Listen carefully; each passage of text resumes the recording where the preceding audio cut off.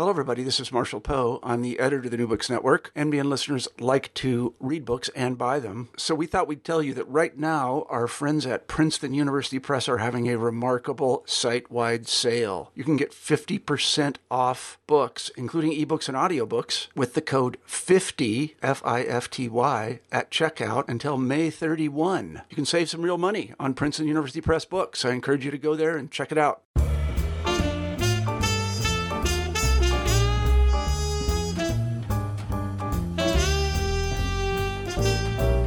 Hello, my name is Kristen Turner, and this is New Books in Music, a channel on the New Books Network. Today, my guest is Sandra Graham, author of Spirituals and the Birth of a Black Entertainment Industry, published this year by the University of Illinois Press.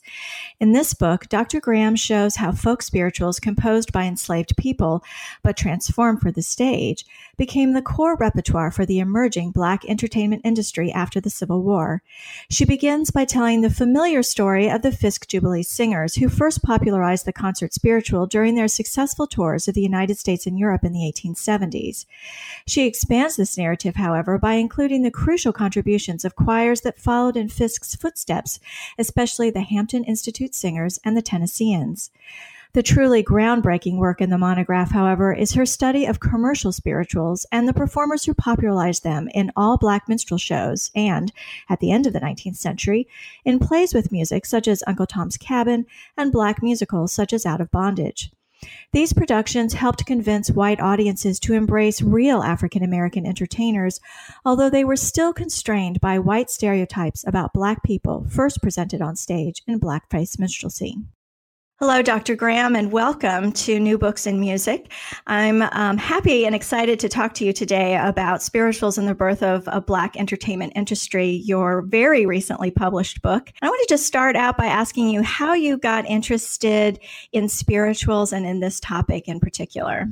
As many people, I think like many people, I kind of fell into this topic. I have a long history of familiarity with spirituals, although I didn't know what they were at the time. I sang them as a kid in Sunday school and in Girl Scout camp, and along with minstrel songs, which I also didn't know what they were. But I grew up with a Victorian grandmother who was very musical. We sang these literally around the campfire and at holidays. So I've always known these songs. And I had a career as an editor before I went back and got a second undergraduate degree. My first was in English, then I got a second one as a lark in music. But I loved it so much, I just didn't want to stop. So I went to grad school with no real plan other than to keep studying. And I was going to study Baroque music. I was a harpsichord player. And when I got to NYU, I discovered ethnomusicology, which in 91 or 93, wasn't so well known. And I absolutely fell in love with it. So I jumped ship and was taking a course in music and politics and was looking around for a topic. And with great research acumen, I started leafing through the New Grove Dictionary of music and musicians and came across the Fisk Jubilee Singers, who I had never heard of before. And I started reading about them, and I thought, there has to be a political angle to that. And from then on, it just mushroomed and mushroomed and mushroomed. So, it was wonderful because when I started doing my doctoral dissertation, I already knew a good 100 spirituals just from my own background. So that fit very nicely and helped me get started with knowledge of a repertory, at least. Why don't we start with some definitions? So, I'd love for you to just define what a folk spiritual is. You create 3 definitions. And so if you could just tell us a little bit about folk, concert, and commercial spirituals so that we have those definitions in our head as we move forward, that would be great. Sure. Folk spirituals, which Eileen Southern actually designates in her book, Music of Black Americans. And of course, she was a foundational scholar in the study of Black music, especially spirituals and folk music. So, first of all, a spiritual is a Black sacred song and these were composed before the Civil War, and they were songs of all sorts of mood. But they could signal oppression, faith, sorrow, jubilation. So they had many kind of faces, not just the face of sorrow that W.E.B. Du Bois so famously popularized in his book Souls of Black Folk. And in terms of folk spirituals, these were spirituals that were defined by their performance context. So they might have been performed within Black culture, in a praise house, on the plantation, privately, but not for, they were for worship and not for an audience. In other words, the participants were the audience. Concert spirituals, which were devised after the war and popularized by the Fisk Jubilee Singers, were arranged folk spirituals. And so they were performed for an audience. They weren't performed in a functional sense necessarily for worship or within the Black private sphere. And then after that, I go on to talk about commercial spirituals, which were parodies, imitations, and modeled on traditional spirituals that appeared in minstrelsy, theater, vaudeville, and so on. So we have that idea of your book here. What's a spiritual, and these three different types of spirituals. And my other question, though, was the focus of the book was really fascinating to me. When I knew that you were working on this book, and you sort of your shorthand was always, I'm working, at least to me, was, I'm working on the Fisk Jubilee Singers. So I had this idea that the book was going to be about uplift or about politics or respectability or something like that. And of course, all of that's in there. But instead, you have really positioned the spiritual as being this really important component of the growth of what you're terming the Black entertainment industry, which I think is just a fascinating way to look at a body of religious works as. So can you please, can you talk a little bit about why you chose, well, first of all, what is the Black entertainment industry as you're defining it in this book, but also why you chose that angle as opposed to some others that at least in my thinking were more obvious from the outside anyway? Sure. When I was writing my dissertation, there hadn't been a lot published on the Fisk Jubilee Singers yet. But just as I was getting toward the end, Tony Passmore Anderson published a wonderful dissertation that took a biographical approach to the Fisk Jubilee Singers and really focused on Uplift and the American Missionary Association, which sponsored them. And then this wonderful book by Ward, Dark Midnight When I Rise, came out. And I thought, well, oh, damn, I don't have anything to say. So I started, kind of panicking. And then I thought, well, nobody's looked at the music. And I thought that was something I could really contribute, looking at the arrangements, the performance practice. And as an ethnomusicologist, of course, I'm always thinking about performance and the social lives of music. So that became the focus of my dissertation. But after the dissertation, as I started thinking about the book, I've always been, fascinated with blackface minstrelsy, and you can't ignore it since the Fisk Jubilee Singers positioned themselves to be distinguished from blackface minstrelsy. That's part of their uplift message. So I investigated this more and more, and I began to realize that this was all part of a very muddy picture. And there had been wonderful articles about individual troupes of blackface minstrelsy after the war, but no comprehensive study of blackface minstrelsy and its many tentacles that just infiltrated all levels of popular culture at the time. And I thought there was a lot of scholarship that looked back on this time, like the last quarter of the century, that made assumptions about what was going on, but nobody had really gone into the primary sources and said, this affected this, affected this, affected this. And once I started to try to do that, I understood why, because it's really hard. And the sources are ephemeral, and this was music that people didn't think was important. So there aren't, although there are archives of playbills and posters and things like that, the kind of the diaries and the kind of sources that exist for other types of music, more popular music, more mainstream music, didn't necessarily exist for this. So hence the long gestation period of this book. So I really felt like there needed to be a more comprehensive look at this. And the more I thought about this, the more it gradually dawned on me that in looking at Jubilee groups and looking at minstrelsy and looking at Black theater, the common denomination was the common denominator was the spiritual. And then I began to think, well, if there is this common denominator and it's actually recognized by its practitioners, doesn't this actually form a kind of industry? And it's not an industry that is directed by Blacks because, of course, they're forced to enact stereotypes of Black lives that have been defined by whites. But nonetheless, they begin to subtly change the industry as they become impresarios and managers and so forth. So I thought this just became a fascinating story, and a story that usually begins in the early 20th century rather than the 19th century.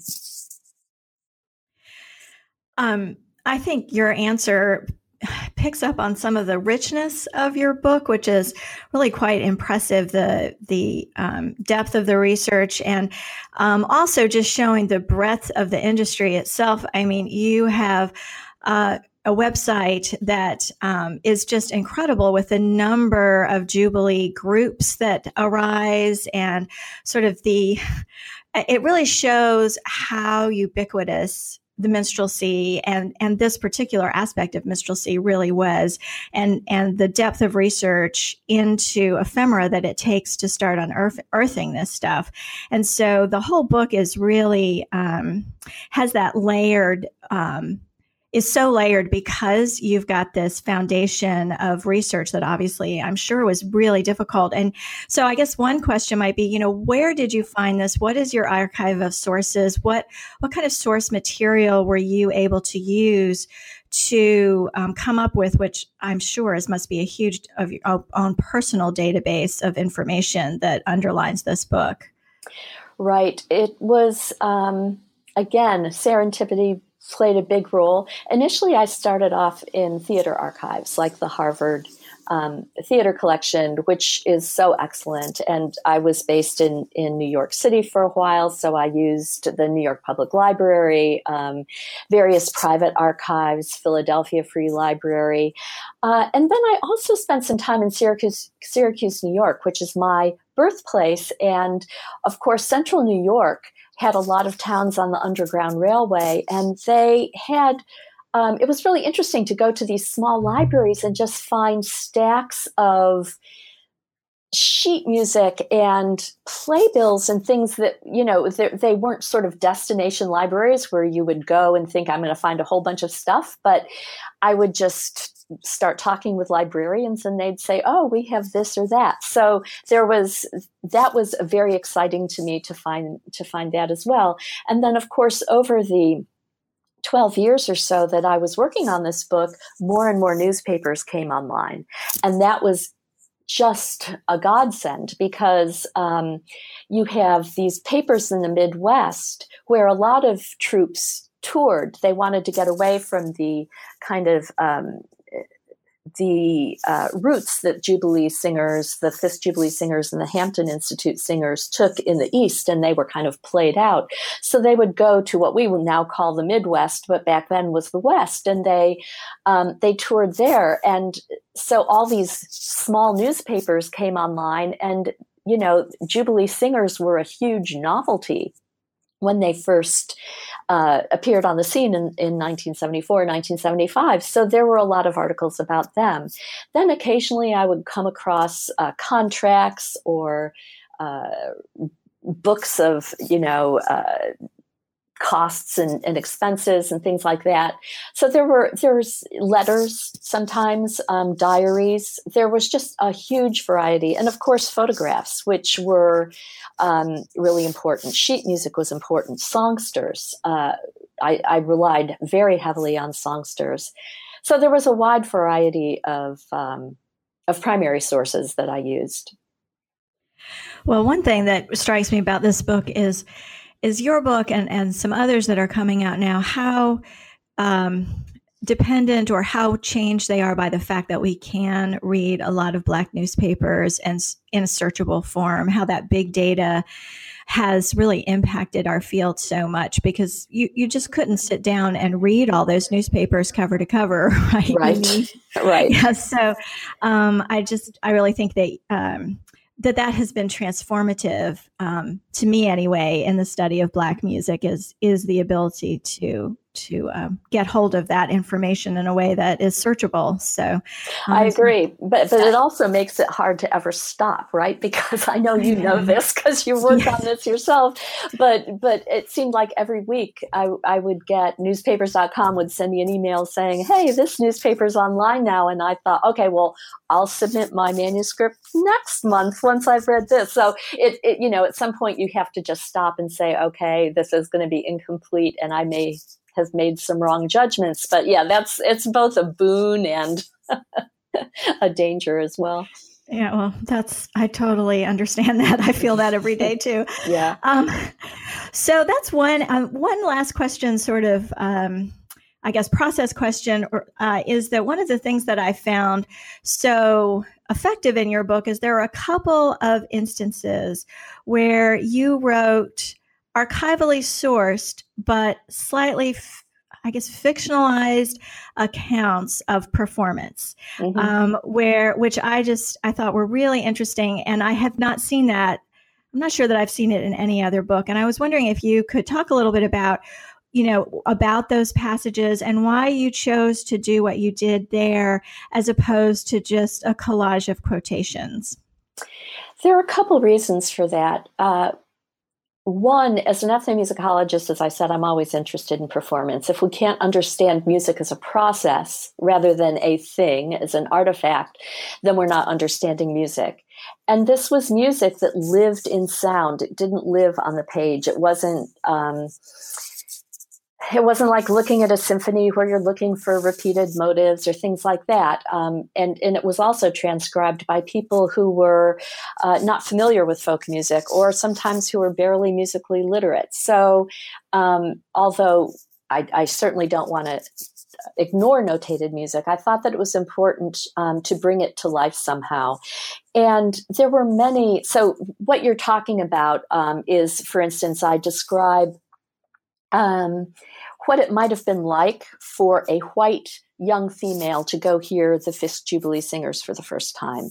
And I tried to create an atmosphere of what it was like in the church, and what it was like if it was raining outside, and what was the temperature, and what were the acoustics like, and what was the lighting like? How clearly could you really see their faces?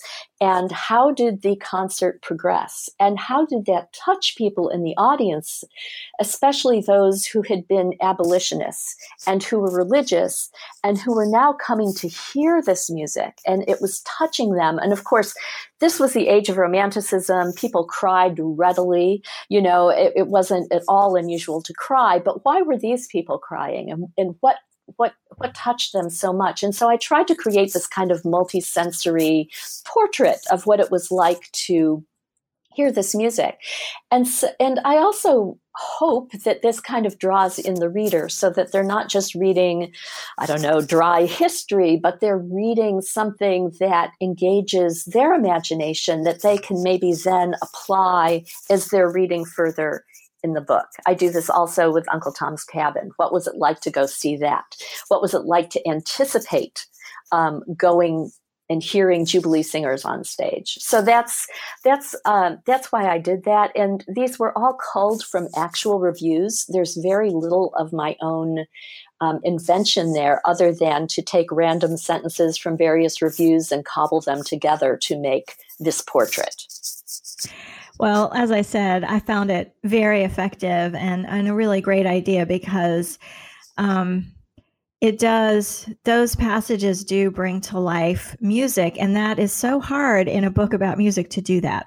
So it's definitely, I felt like it was a great idea. So now let's just back up a little bit and maybe talk about some of the content of the book. And just to at least start in sort of chronological order and sort of the order of the book, your first sort of major players in the world of spirituals post-Civil War, of course, are the Fisk Jubilee Singers, and then a few important choirs that follow in their footsteps, particularly the Hampton Singers. And just can you tell us a little bit about who they were, what they did? Sort of give us a little bit of an overview about these first early groups that sang the concert spiritual. Sure. The Fisk Jubilee Singers, of course, were the pioneers, and they became the gold standard for everyone who followed in their wake. I spend a couple chapters on them because you have to, and people need to know who they are. But I didn't want to make this about the Fisk Jubilee Singers because, as I say in the book, they started touring in England in 1873, and until they disbanded in 1878, they were largely absent from America. They were felt as a presence because they wrote reports and delivered them back to the United States, and the newspapers followed them, but they weren't touring. And so the first question is, well, if they weren't here, why did Jubilee singers become such a phenomenon? And for this, you have to look at the multitude of Jubilee singers who followed in their wake, and we need to give them credit, and they don't usually get that credit. So that's one thing that I wanted to accomplish in this first section of my book, was to just say, how did Jubilee singing arise? How did it become a phenomenon? And how did it become an establishment to the degree that theater performers began copying it? So the Hampton Institute Singers from Hampton Institute in Virginia were the first serious rivals of the Fisk Jubilee Singers. But the Fisk Jubilee Singers were initiated by George White, who was a self-taught musician, and he arranged their spirituals. They were notated by Theodore Seward, who was also a white Northern church musician. The Hampton Singers were led by Thomas Fenner. They only had maybe 4 months to prepare to go on the road, whereas the Fisk Jubilee Singers had been singing for 4 years. So one of the differences between these two groups right away was that Thomas Fenner took 17 students initially on the road, as opposed to the Fisk Jubilee Singers 9 or 10. And he did this because he knew that they weren't going to be perfect, harmonically, vocally. So he tried to cover those deficiencies by having more rather than fewer singers. But he also cared more about evoking a folk spiritual flavor to their arrangements than did George White. So with 17 singers, you can split parts. So you could split the bass part, you could split the tenors, altos, sopranos, and thereby achieve a thicker texture than just a one on a part SATB, soprano, alto, tenor, bass texture of the Fisk Jubilee Singers. In looking at their arrangements, you can see that there are many more grace notes. There are more melismas. There are, as I said, there's this thicker texture. So there's more of a tribute to folk tradition. There's more of a curiosity about where these songs come from. Many of the songs in their songsters are preceded by stories of, well, we used to sing this song on Auntie's porch or whatever, or this song came from so-and-so. So there's that different kind of of approach to the spirituals. And then from there, other groups like the Wilmington Jubilee Singers, the Nashville students, Donovan's Original Tennesseans, they sort of followed in the footsteps of the Hampton Institute Singers, but they extended this folk practice to include maybe costumes. So they would dress like slaves on the plantation. They would advertise slave cabin concerts, giving a kind of physical context to their concerts. And gradually, these took on a kind of ethnographic portrayal of slavery that differentiated them from the Fisk and the Hampton student concerts. So that, over time, this grew into a different kind of representation, musical representation of Black life. Well, this brings up one of the most fascinating parts of this to me, which is the difference between the conception on the performer's part and what might have been happening in the audience among a large, certainly not only white, but a largely white audience that these choirs were singing to as they are dressed up like enslaved people and talking about folk culture.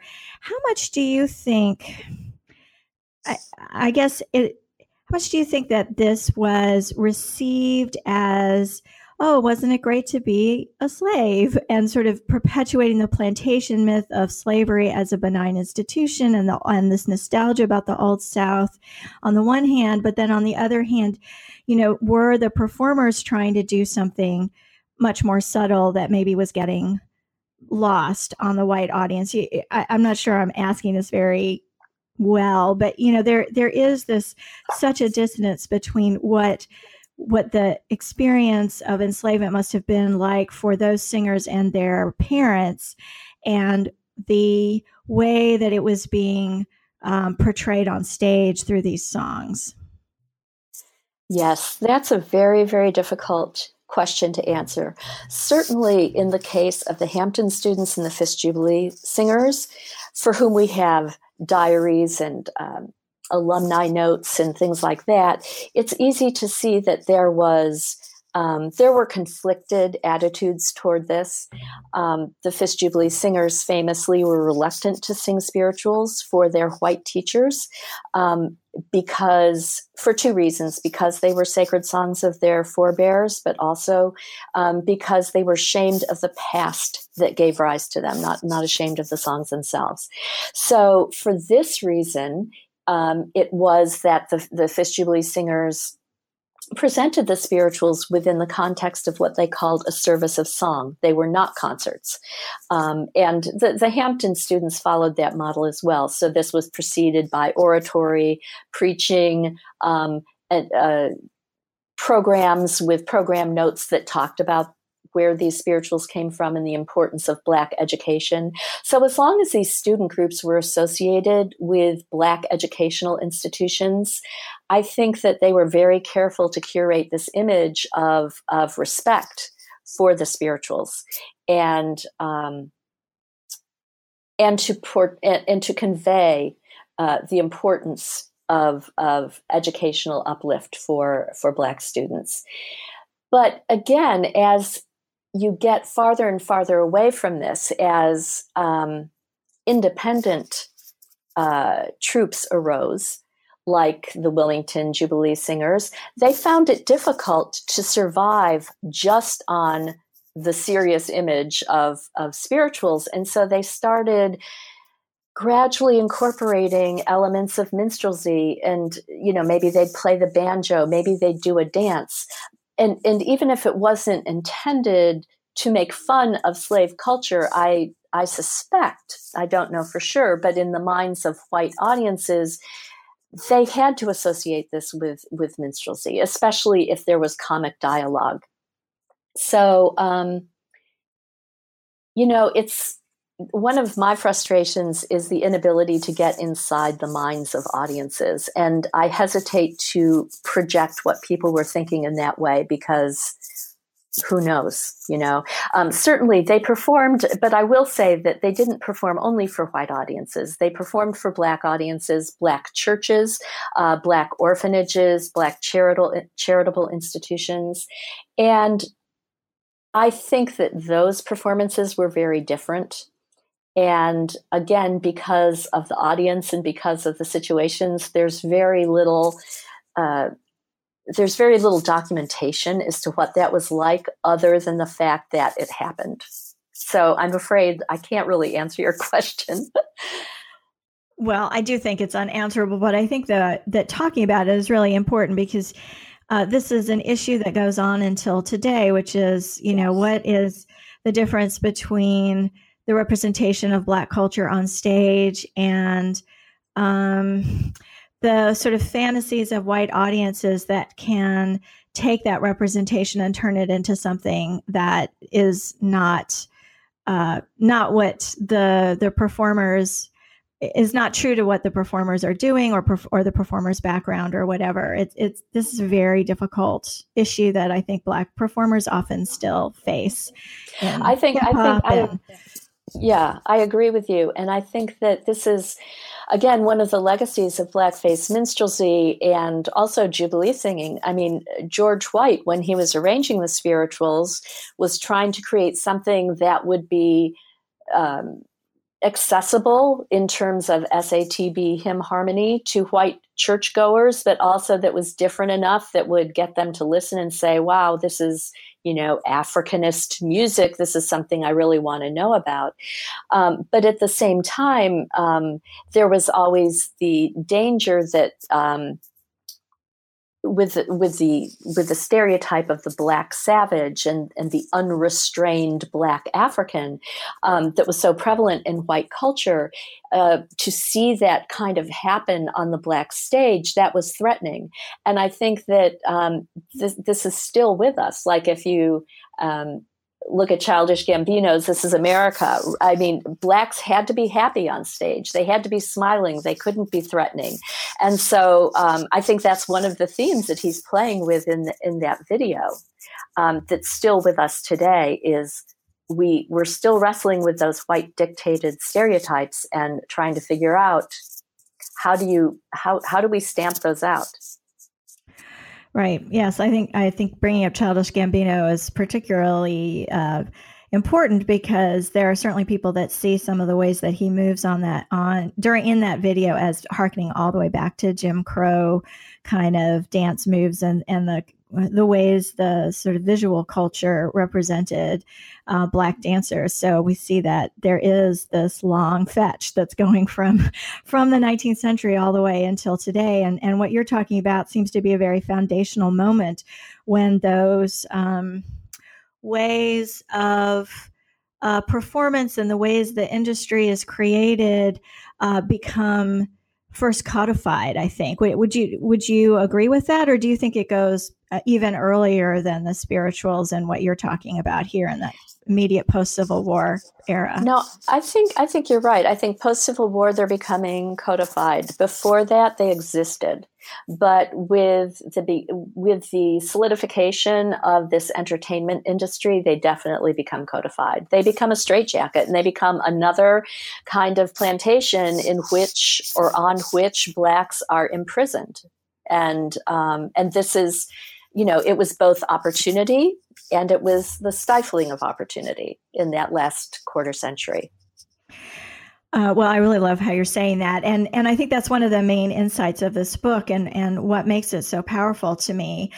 So if we move past the Fisk Jubilee singers and the Hampton singers, those sort of immediate concert spiritual groups, and as you tell the story, they start to add more minstrel elements in. But at some point, it seems like they move from being standalone groups that are touring by themselves to being sort of swallowed up, at least in some cases, by minstrel troupes themselves. So what happens to the spiritual when it becomes part of this sort of behemoth industry of the minstrel show, which of course has its roots in the 1830s and 40s?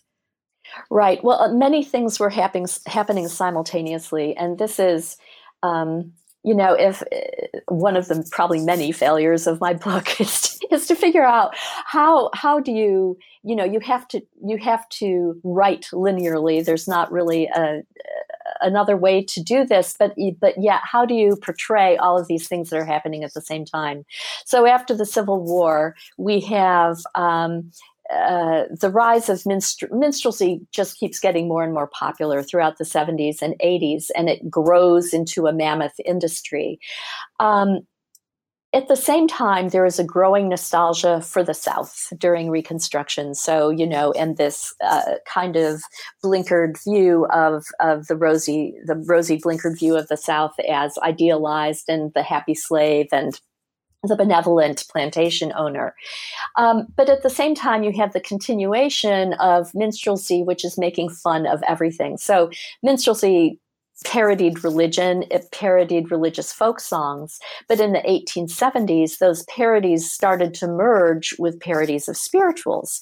And then with the rise of Black entertainers, white audiences decided they didn't have as much use for white men blacking up their faces when they could see real Black men on stage.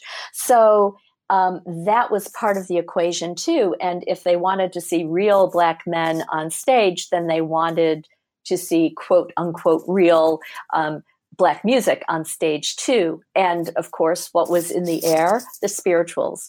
So you have all sorts of developments happening in rapid succession. You have straight out parodies of spirituals. Swing Low, Sweet Chariot, called Sing Low, Sweet Children by Delahanty and Hengler. You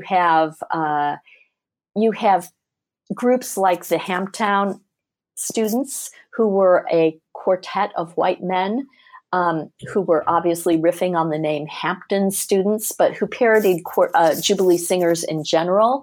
And then you have both white and Black composers writing new songs that evoke a spiritual without necessarily directly quoting it, or in some cases directly quoting it. So all these things are happening in rapid succession, and they combine to establish a new genre, which I call the commercial spiritual.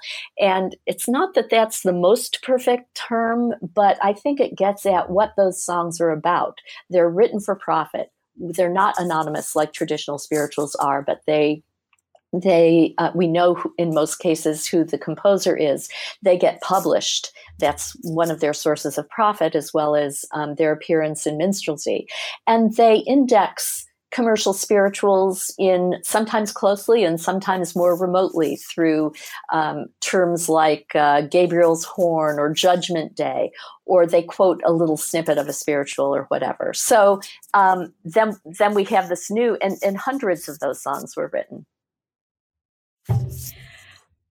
So that's one of the things that's interesting to me as well, is that part of the story is that I guess in my reading of minstrels, had always sort of thought of it as before the Civil War, you get this, parodying of Black culture by whites in blackface. And then you get after the Civil War, and that's still happening. But then you get also all this ethnic stereotyping that seems to be new after the Civil War. And what you're injecting here is that part of the story about why that would happen, why they would go into all this ethnic stereotyping. And it's just fascinating to me that it was this, it's, as you're telling it, it seems to be like sort of a thirst for authenticity, so to speak, that's creating even more parodies. Is that sort of what you're saying, or help me understand that? Sure. The parodies happened because the Fisk Jubilee Singers were so popular. So the minstrels parodied whatever was popular in popular culture. So that was the first step. But then I think it was eventually driven by the marketing of authenticity. So there was never any pretense that this was authentic. But once Black minstrels like the Georgia minstrels came along, they could say, we are the real minstrels without the benefit of burnt cork, whether they blacked up or not. Some did, some didn't. But they could market themselves as the real thing. Even if they'd never been slaves, they could say, we are from the plantation, and the public would believe them. So that white troops, they had to find a different avenue gradually to satisfy the public, because they couldn't compete with black minstrels on those grounds anyway. So when you move, so we have minstrelsy and all that goop that's happening there. It's so complicated. And then you move on towards the end of the book to sort of another place where you see the commercial spiritual happening, which was in dramas. And you sort of look at, it seems to me, sort of two types. One is the Uncle Tom dramas, and the other one is a few examples of dramas by African Americans. Out of Bondage is one. Another one is Pauline Hopkins' Peculiar Sam. Can you talk a little bit about this sort of last iteration of the commercial spiritual that you see happening sort of after it has really become such a part of the minstrelsy scene? Sure. Just for those who might not know about Uncle Tom's Cabin, it certainly was one of the most popular books in the history of the United States, and everybody knew about it in the 19th century. And there were stage productions of it starting in 1852. Of course, this was an abolitionist play. And then after the Civil War, why would people go see it? The war had been won. Emancipation had been achieved. So it started to change in various ways. And one of the most famous productions of it was by Mr. and Mrs. G.C. Howard. And they were the first to incorporate Jubilee singers. It was just another gimmick to get people to come. And so the Jubilee singers added a whole level of verisimilitude to the production by singing spirituals, by singing hymns, but also singing kind of minstrel songs as well during the production. And they became so popular, they were widely copied almost immediately, so that Jubilee singers began to be featured in all manner of plays, even if they had nothing to do with slavery. So that just became a trend that lasted throughout the rest of the century. And it also was the downfall of the term Jubilee, which at one time had meant a student singer of spirituals, and by the end of the century just was coded black song without any further definition than that. But then we also have people, as you mentioned, like Elizabeth Hopkins and the Hyers sisters, who began producing these plays that talked about the emancipation of Black people. And with the Hyers sisters, I think it's really interesting because typically, like they would have in Out of Bondage, they would begin on the plantation where the typical songs would be spirituals.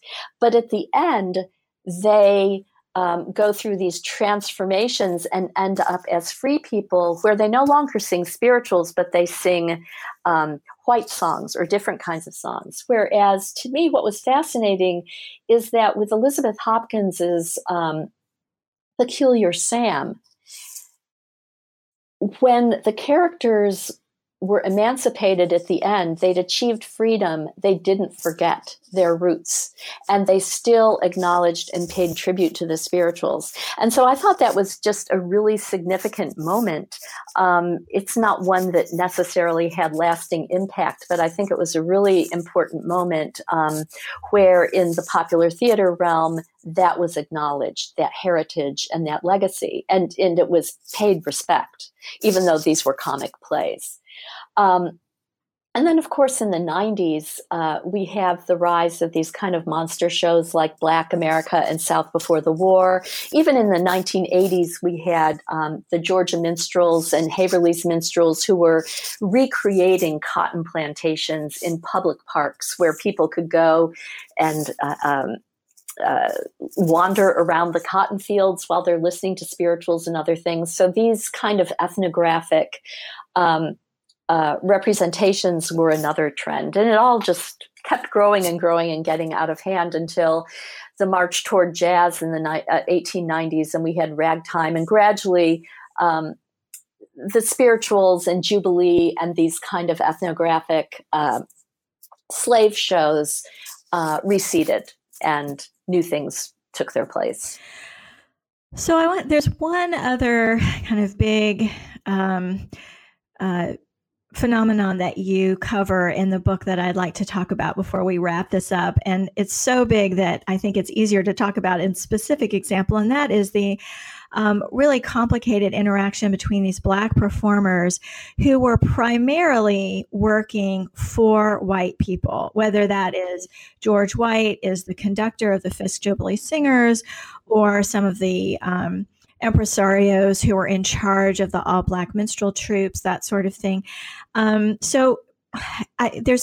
such a complicated thing that I don't think there's any way to generalize across the relationships that these white men had with their Black employees and what the level of control they had over what was being put on the stage. So I was wondering if maybe you could pick one example of that you found particularly rich or interesting that you could talk about for the audience, just to give them a taste of those kinds of relationships that are endemic throughout the industry, that this is the normally Black performers were not being employed and run by Black managers. They were usually being working for white people.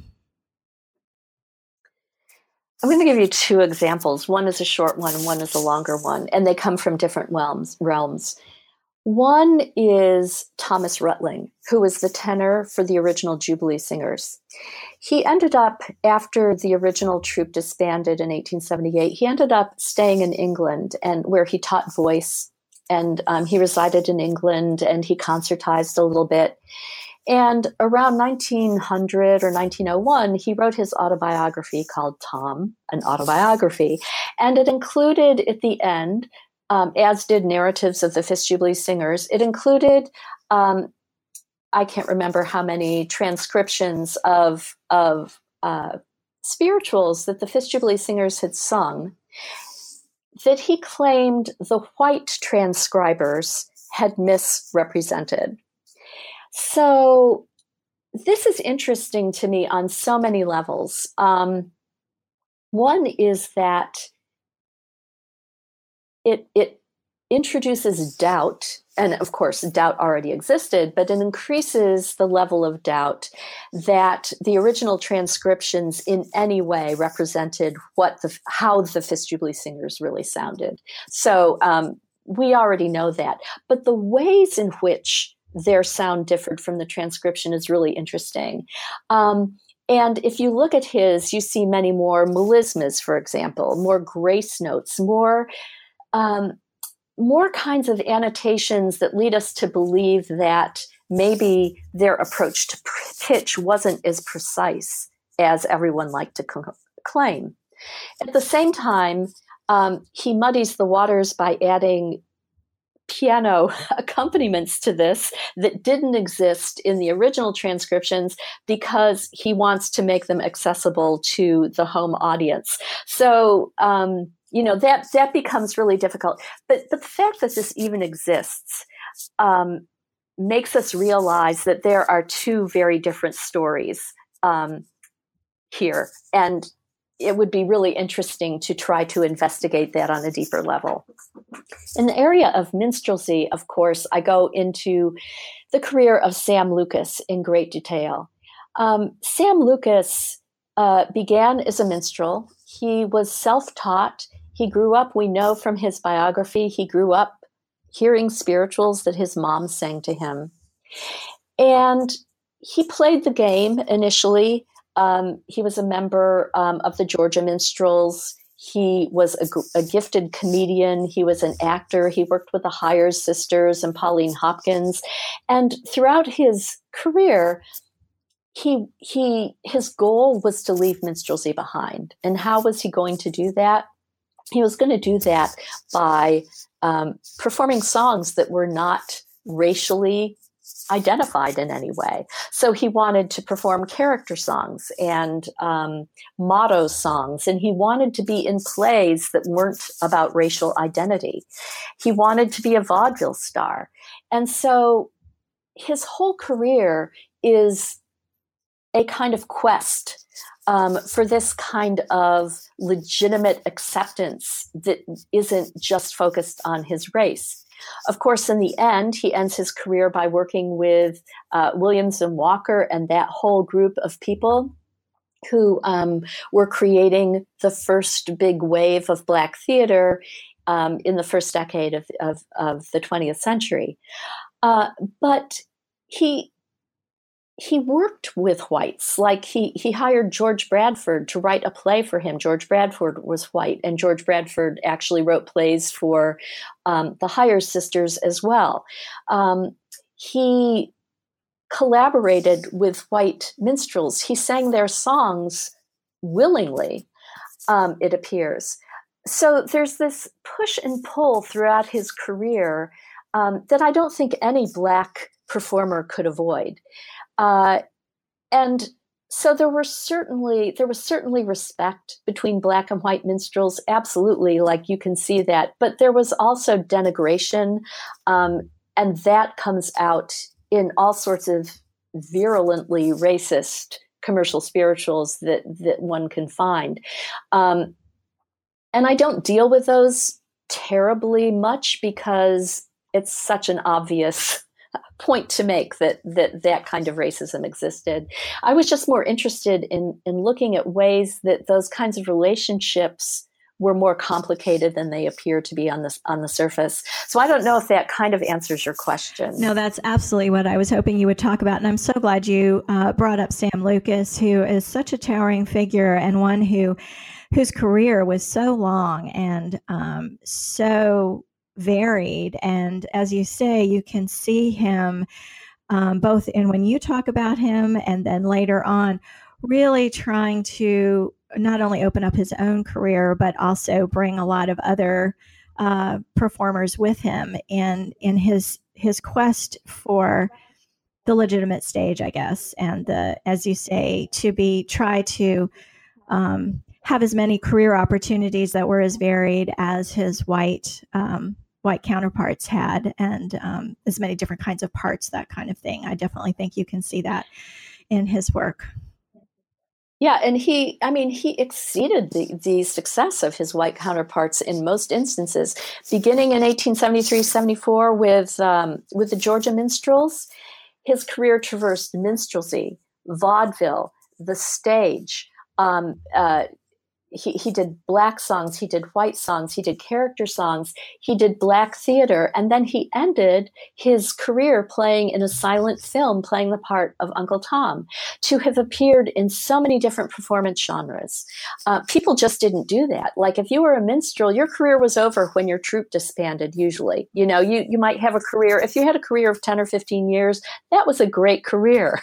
And he went so far beyond that. That's why I just marvel at him, that he stayed relevant and that he was that adventurous for so long. Yeah, he really is an amazing figure, and I'm glad that you are bringing him out because there's not a lot of scholarship yet on him, and I think he is someone who, there's a few figures that you can take like him and see the tendrils that, as you were saying earlier, move from individuals out into all these different areas, just as the spiritual is also like this spider web that encompasses so many aspects of the entertainment business. He is sort of the embodiment of that in one person as well. So it's really important to bring him out, I think, for sure. I think this is a good time to stop with our tribute to Sam Lucas and end our interview. Perhaps you could tell us then sort of where do you see this work going on in the future? Are you kind of done with this project, or do you have a lot more to say about the spiritual? So what are your plans now that you are done with this huge project? I would love to do more on Black composers of the last quarter of the century. You mentioned other people besides Sam Lucas. There are people like Jacob Sawyer, people like George Scott, Pete Devenir, James Grace, Fred Lyons, James Putnam, Dan Lewis. Not all of them had the reach of Sam Lucas, James Bland. There are a lot of people that I think need to be reassessed and to be investigated, and I would love to do that. My next project is a critical anthology of spirituals, looking at how ideology is embedded in notation. So how does the attitude of the arranger or transcriber show up in the way a spiritual is described or notated from before the Civil War up to maybe 1930s. And I'm doing that for the Music of the United States of America series. So those are where I'm going. And I think I will probably stay with this just because I have a lifetime of building up a store of knowledge, and it does take a lifetime to deal with this in a meaningful way. And although part of me longs for new terrain and new territory, I don't get tired of the music ever. And I still think that there are many important historical truths to find in looking at this. And I think that there are many women and men who need to be restored or inserted for the first time into the historical record. Their voices are important, and it's intensely important to me that, I do whatever I can to allow their voices to be heard before I retire. Well, I am looking forward to that next project, and thank you so much for coming on to New Books in Music. And thank you. All right. Well, thank you very much. Goodbye. Okay.